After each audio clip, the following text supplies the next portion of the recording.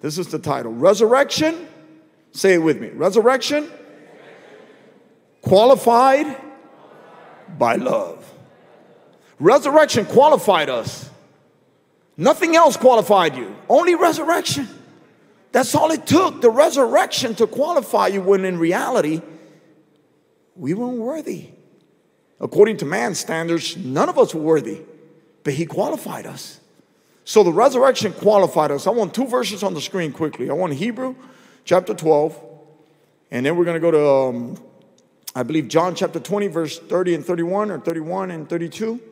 And we're going to minister on these 2 verses. We only have a couple of minutes because we're going to perform baptism today, which is a blessing. Give it up. Give it up for those that are going to be baptized.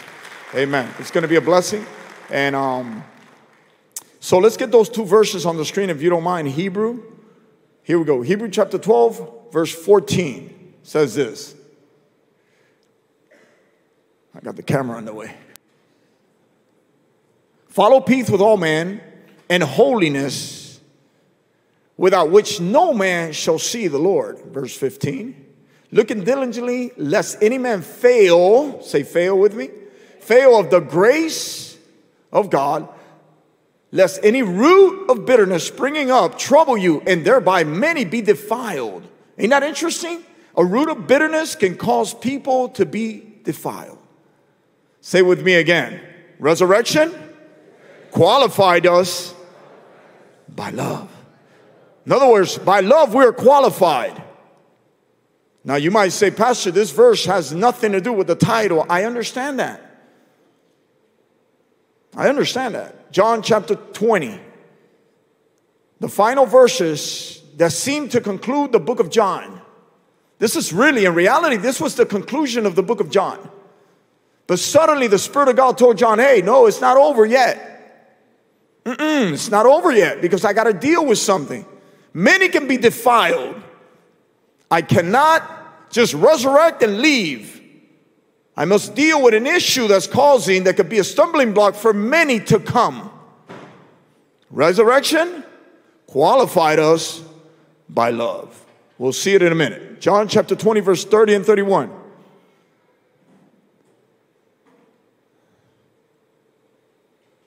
But these things are written that ye might believe that Jesus is the Christ, the Son of God, and that believing ye might have life through his name. Next verse.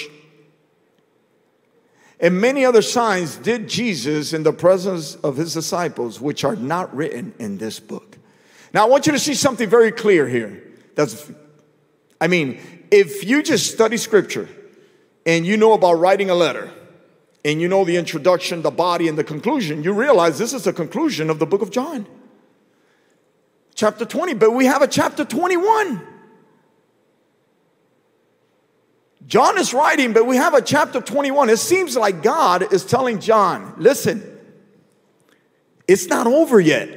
You thought it was over, but it's not over.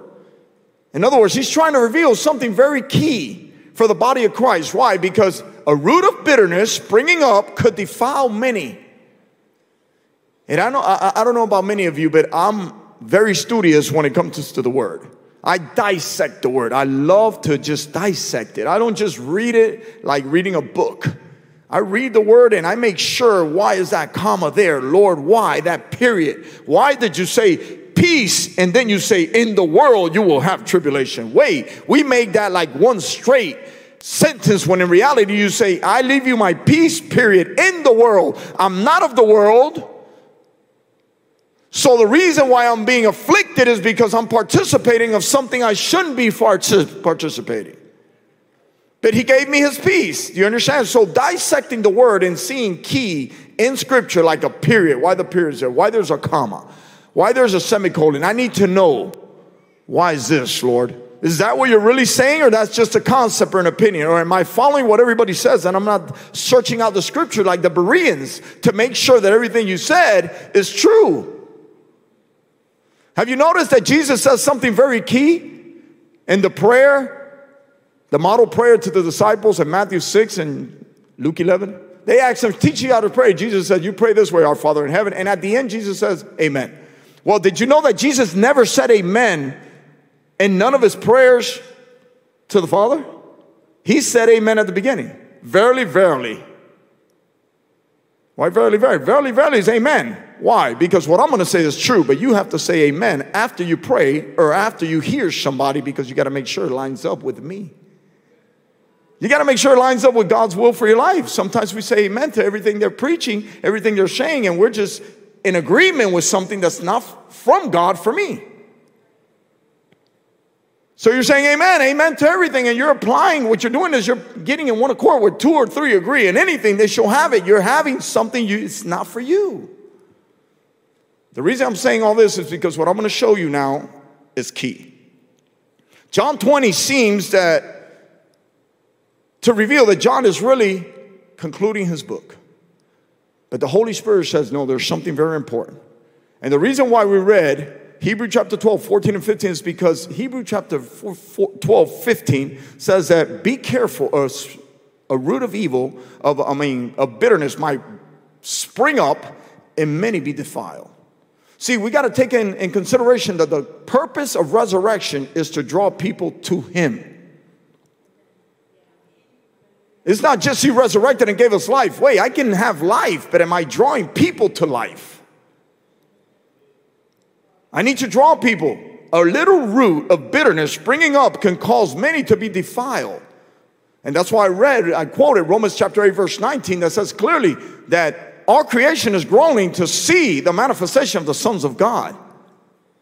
Creation wants to see Him, but are we projecting Him? We got to be careful, because a root of bitterness can cause many to be defiled, and we're not fulfilling His purpose. Chapter 21 quickly of John. I'm going to be reading in my Bible quickly. This has to be like really quick. I'm going to read some powerful verses here. I can't see you. Don't have glasses. But I can see the word. John chapter 20. And I know that God is so awesome because God knows how to redirect us. How many believe that?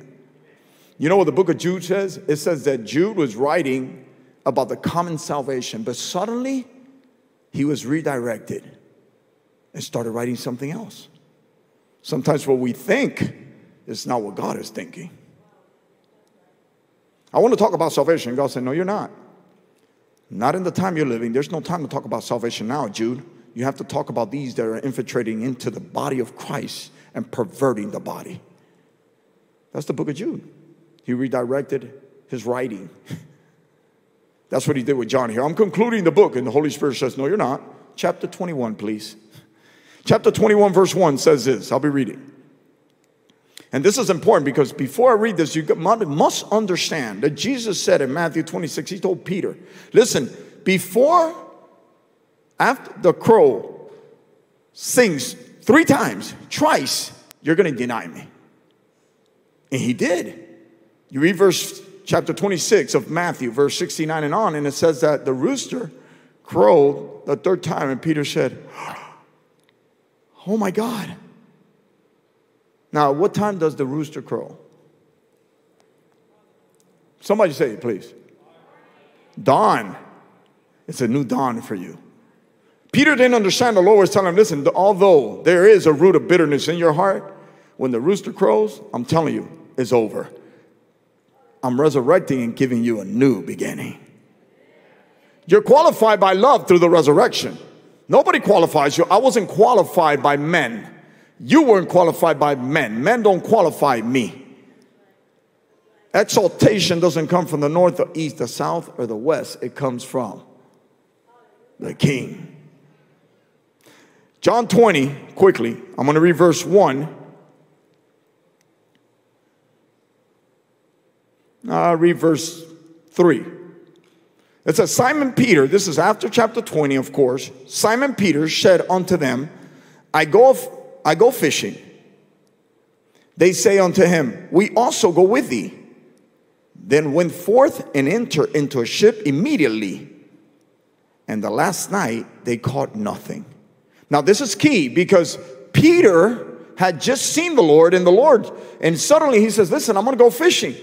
And as soon as he said go fishing, he drew a group of disciples with him. The reason he did this is because something was still within him.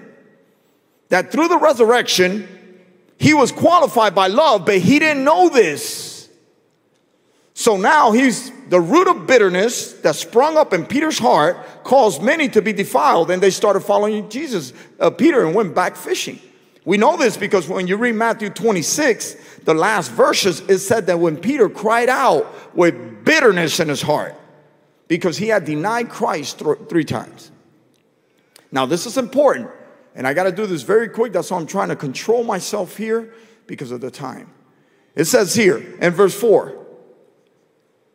Well, that's verse 3. Verse 14 says, this is now the 3rd time that Jesus showed himself to his disciples after he was risen from the dead. In other words, now Peter is fishing with the disciples. Jesus shows up on the sea and tells them, hey, children, you have something for me to eat?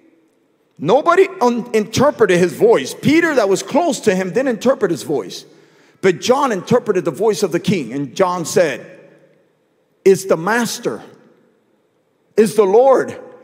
Peter immediately dressed himself back up because he had undressed himself and dove in the water and swam to shore. You guys know the story. But then something else happens. While they're on shore, the Lord starts talking to Peter and says, hey, Peter, I got a question for you. Do you phileo me? Do you phileo me? Do you love me with friendship love? And he says, Lord, you know I love you. Okay, attend my sheep. I want you to hear something. He's qualifying Peter without Peter knowing that it was the resurrection and the love through the resurrection that qualified him. Now, Peter's still drawn within himself. Why? Because he takes up bitterness. He was bitter because he denied the king. You keep reading, and then he says again, Peter, the 3rd time, do you love me with phileo? Peter says, Lord, you know I love you with phileo. Okay, feed my flock. But then the 3rd time, he says, okay, Peter. Now, he's taking Peter to understand he was only qualified by love through the resurrection. I want you to see this. Peter, do you agape me? Do you love me unconditionally because you said that you were willing to not only go to prison for me, but die for me? And the Bible said that Peter was grieved in his spirit and said, Lord, you know all things. Do you know what he's saying? Peter's saying, wow, you qualified me when in my heart, I know what I did wrong.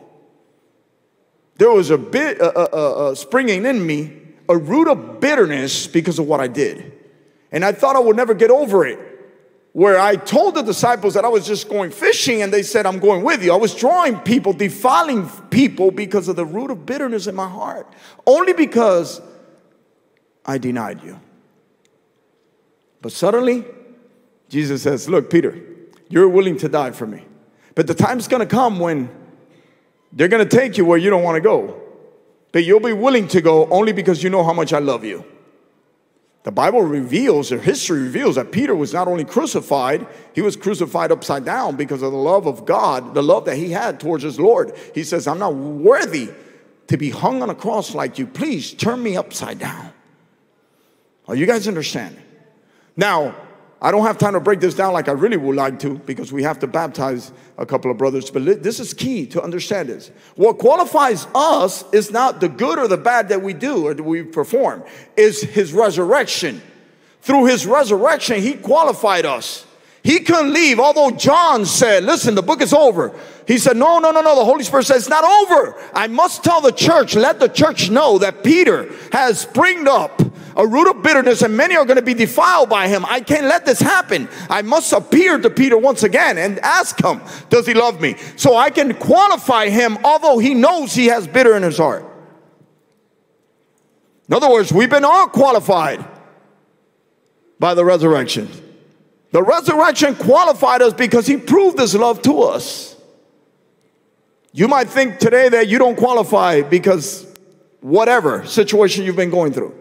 I have news for you. Today, 2,000 years ago, Jesus resurrected to only say John, you qualify. No, but I'm going through a situation. It doesn't matter. You qualify. You're qualified by my love. In other words, my love has qualified you through the resurrection. So if you feel unqualified, I have news for you. He's qualified you. Only his love has qualified us.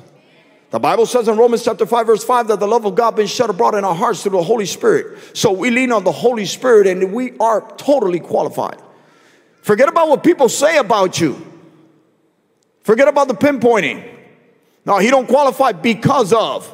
Listen, when there's disorder, the Spirit moves. The Spirit's still moving in your life. No matter how disordered your life is, you're qualified.